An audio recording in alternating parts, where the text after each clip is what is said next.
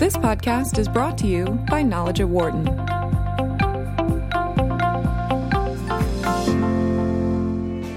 Knowledge at Wharton here on Sirius XM 132 Business Radio, powered by the Wharton School. We continue our 2019 Look Ahead series by focusing on the real estate markets. 2018 saw interest rates pass 5% for the first time in quite some time. That made consumers very nervous about either buying a new home or refinancing a loan already taken out. But now that the mortgage rates are easing back under 5%, we wonder what's going to happen in the markets. At the same time, changes in tax law hit mortgage interest deductions, home equity loans, and property tax deductions with a new state and local tax limit of $10,000. There is still a problem with the lack of new housing, and the expectations of some economists are for a sluggish 2019. With more, we are joined here in studio by Benjamin Keys, assistant professor in Wharton's real estate department, as well as a faculty research fellow at the National Bureau of Economic Research. And also with us on the phone, Susan Wachter, who's a professor of real estate and finance in the Wharton School and co-director of the Penn Institute for Urban Research. Ben, great seeing you again. Yeah, thanks for having me. Susan, as always, great to have you on the show. Pleasure. Thank you. So we'll start with you, Susan. How do you grade out 2018 in the year for real estate when we had, the interest rate increases and the mortgage rates bumped up past 5%? How do you grade it out? I give it a B. It's a good start, but it fizzled at the end. So it's an A and a C, and the important thing going forward is the C fizzle at the end for an average of B. But it did fizzle, and that has implications for 2019. Ben? Yeah, I think I'm maybe a slightly tougher grader than Susan because of exactly the way in which things tailed off at the end, and so. If we are assigning letter grades, I'll go with the B minus just to be different. But there are definitely some concerning signs, especially in the last quarter of the year. What are the biggest worries that you have, Susan, moving forward into 2019? Buyer strike at the high end. Housing prices have just gone up to the limit. They've gone up so that we're now at a median price of $300,000, and in a market like San Diego, it's almost $700,000. Who can afford $700,000? Who can afford a down payment of 10% on a $700,000 house, $70,000? And that's why we see a buyer strike. Interest rates also are part of the story here. They've gone up, and they've gone up 45 basis points now, but at the end of the year they were up even higher. They've eased back, but nonetheless, a combination of higher interest rates and higher prices are the real concern going forward. We're still in actually a low interest rate, a low mortgage rate environment. Yeah. So the real problem is high housing prices. They're just too damn high. But I think, Ben, a couple of things on what Susan said is we're still in an economic time here in the United States where a lot of American consumers are struggling financially. There's a report out, 78% of Americans are living paycheck to paycheck right now. So if you throw that in, when you factor in the housing market, you would think that 2019 could be a little bit of an off year. Yeah, absolutely. I share Susan's main concerns. I think those are definitely the primary issues. And I think when you're thinking about affordability in the current housing market, we've seen prices go up and up and up in the places where the jobs are, where people want to be. And those are the places where it's hardest to build, and we're not seeing as much supply coming online with a few small exceptions, a few cities that have really, gotten building going, and especially on the apartment side and some dense residential development. I think this piece about people living paycheck to paycheck, and I think this is one of the real challenges. I mean, we've had this long economic expansion. We have an extremely low unemployment rate overall. We've had fairly steady GDP growth. And I think those sort of high-level numbers really mask a lot of the challenges that a lot of households face and a lot of the variation across metro areas. And so there are places where even those who are employed in relatively solid, stable jobs can't afford the housing. Susan? Agree particularly about the disparities across the nation. And it's the hot markets which are most challenging to buy into where the jobs are. So that's the dilemma that the market faces, and that's the dilemma for many people now, and for jobs and for firms, because the jobs are finally there. wages have not kept up with housing prices, particularly in the markets where the jobs are. And I would guess, Susan, that this obviously impacts the supply issue that is a problem out there as well, that if you don't have enough people buying, why are the builders going to continue to want to build single-family homes? We see more and more multi-family properties that are out there, but the single-family homes are struggling a little bit right now. Right, and there's also a bifurcated market. It's at the high end where there is, I think finally the demand is slowing because prices have just gotten so high. But there still is a demand among millennials. Millennials are still highly, unusually renting rather than owning, and this is their peak age to switch to owning. They're 30 to 31. So there's a demand for that starter home among millennials, but even the starter home has gone up in price substantially. So it's a real challenge for, particularly in the high job growth markets, to get that foothold to become an owner. And what's really troubling about it is rents have gone up as well. Rents have gone up almost as fast as homes. So it's hard to save for that home while you're spending so much on rent. Yeah, I mean, I completely agree with that, Susan. I think millennials will be the saving grace for the housing market in 2019, if there is a saving grace. I think we are seeing millennials in the last 2 years in particular, their home ownership rates have really shot up. And that's, again, just a really slow recovery from hitting the job market at the worst possible time in the midst of the Great Recession. I think one of the challenges for accessing starter homes is the broader property ladder and the way in which higher interest rates freeze that property ladder. So Susan mentioned the rising interest rates and above 5% at the end of last year. A lot of homeowners have locked in rates at 3.5% or below 4%. And so that's going to really limit their willingness to move up a notch on the ladder. If you have a 2-bedroom house, you're not going to move to a 3-bedroom house. Sure. If you have to unlock that interest rate and lock in a new rate at 5%. And so you're going to wait until you need the 4-bedroom house, until you're really overstuffed. And so you're going to have this housing lock effect, and that's going to tie up more households in those starter homes. They're not going to want to be moving up the ladder, and that's going to keep availability of those starter homes restricted for millennials who are looking for that first home. Or are you also going to see people decide to, instead of think about looking at the home, look at a home equity loan so that they can just do an add-on to the house that they already have and add that extra bedroom Absolutely. on. I fully expect to see more renovations in the wake of rising interest rates because of this, that you're going to see people say, I don't want to unlock that great low interest rate that I locked in at historical lows. So instead, I'm going to find a way to add another bedroom, add another bathroom, find a way to stay in this house a little bit longer. Going back to the pricing thing for a second, Susan, and I'm thinking specifically, and I have friends in the Atlanta area, and Atlanta has been one of those areas where you can get a good 4-bedroom, 2.5, 3-bath house for a pretty reasonable price, especially over the last few years. So what are we seeing in those markets that have been reasonable over the last few years? Obviously, I would imagine it's an increase, but is it an increase getting to the point where it's becoming a problem? It is an increase. And the Southeast overall, we actually have seen housing starts increase. It's the West, the really unaffordable part of the United States, where housing starts have plummeted almost 25%. So not only do we have a bifurcation across income groups, we have a geography bifurcation going on. The more affordable markets in the Southeast, Atlanta is a perfectly good example of exactly this, are where we see the growth still occurring. Because the market, while starts are down over the year, there was still a positive year, and I still think that this coming year is going to be a positive year as well.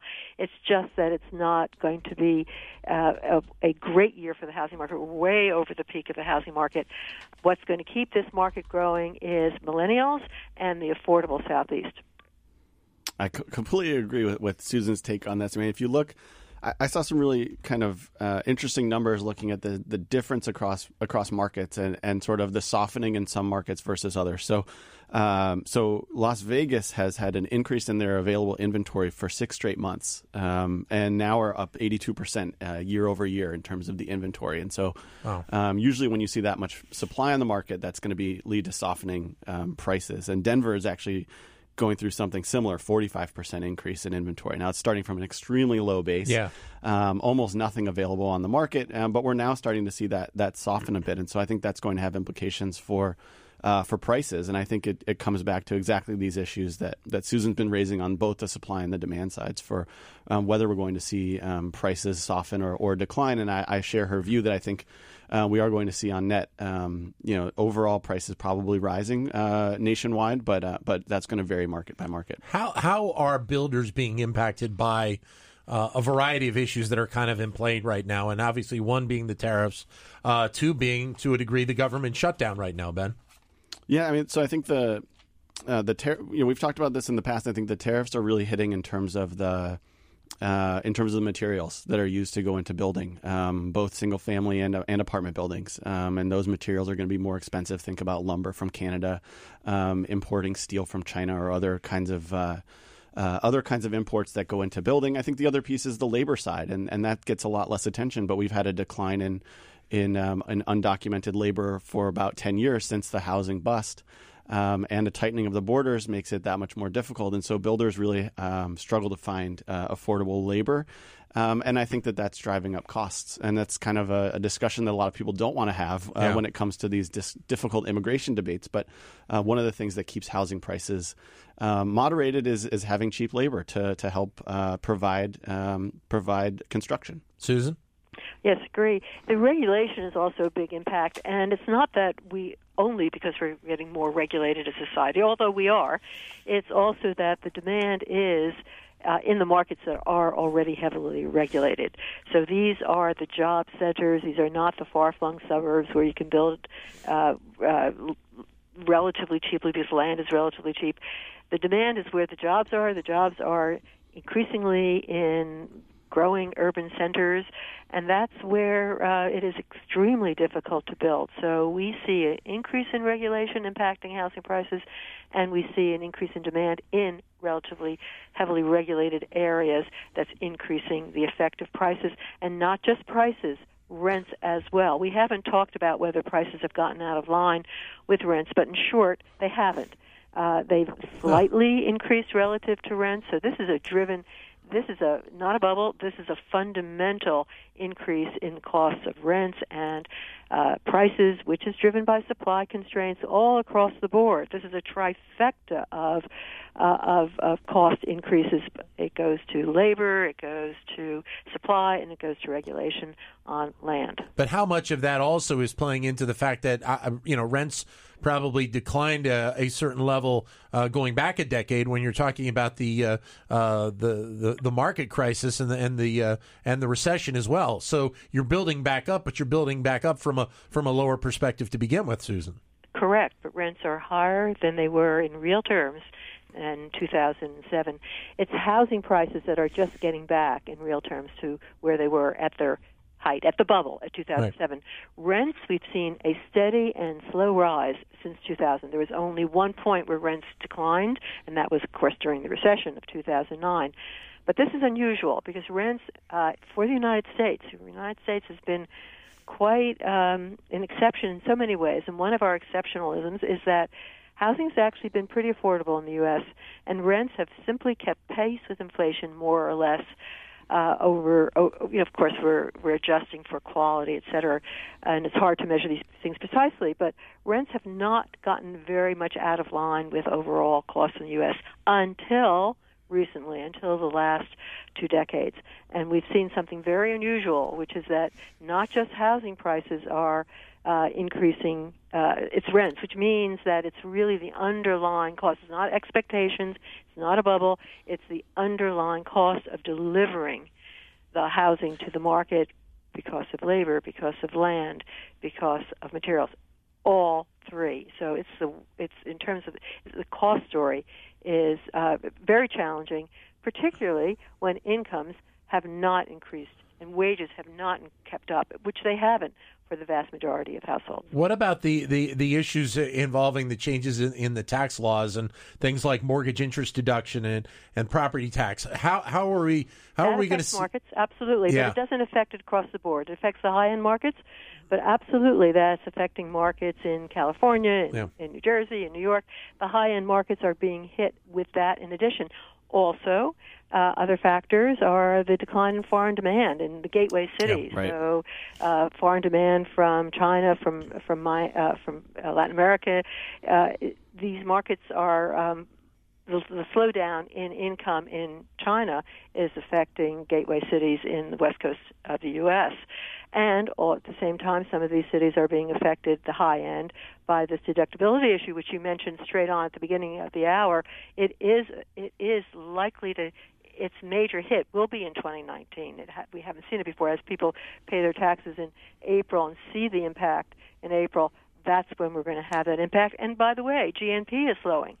So that, too, is going to slow down the housing market in 2019. So I don't see that prices will drop. I agree with Ben on that, but we certainly see a deceleration. It might be a pretty dramatic deceleration. But talk about the China issue for a second, Ben, because we've talked about it before, and the drop-off in investment over the last several months is pretty significant in terms of the amount of money that's coming from China to be invested in things like real estate. Yeah, that's right. I mean, if you look at the outflows and you look at some of the reports that have been coming out from realtors associations, I had a conversation with a realtor of high sort of luxury condo units in New York City, and it's really dried up, especially from Europe and South America. But now and for a couple of years there, it was really a Chinese buyer driven market that they were really propping up the high end of, say, the New York condo market, and that's really starting to wane. And so,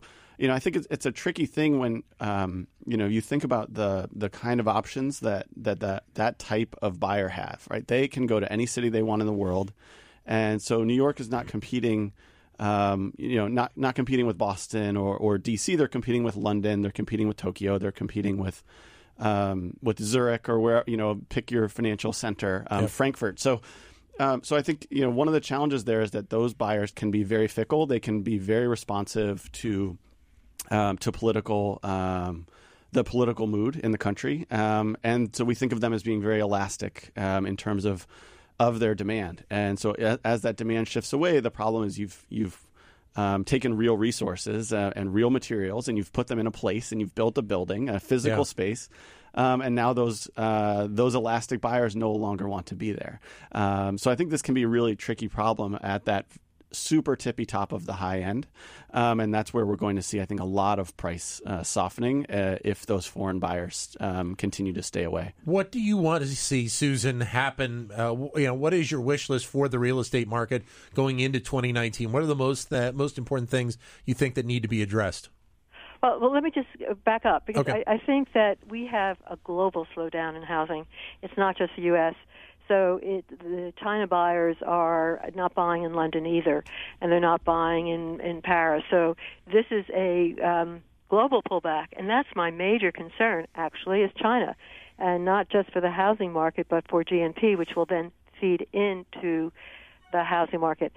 We in the U.S. are actually the driver for global growth through the tech industry. So that is the second major concern.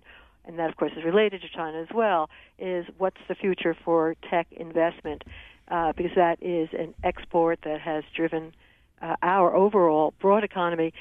Housing is not a driver right now of the slowdown, but if housing deteriorates significantly, it could be a driver of the slowdown. Housing is no longer a positive for the economy, and net it might be a slight negative, but it's not going to cause a 2019 recession.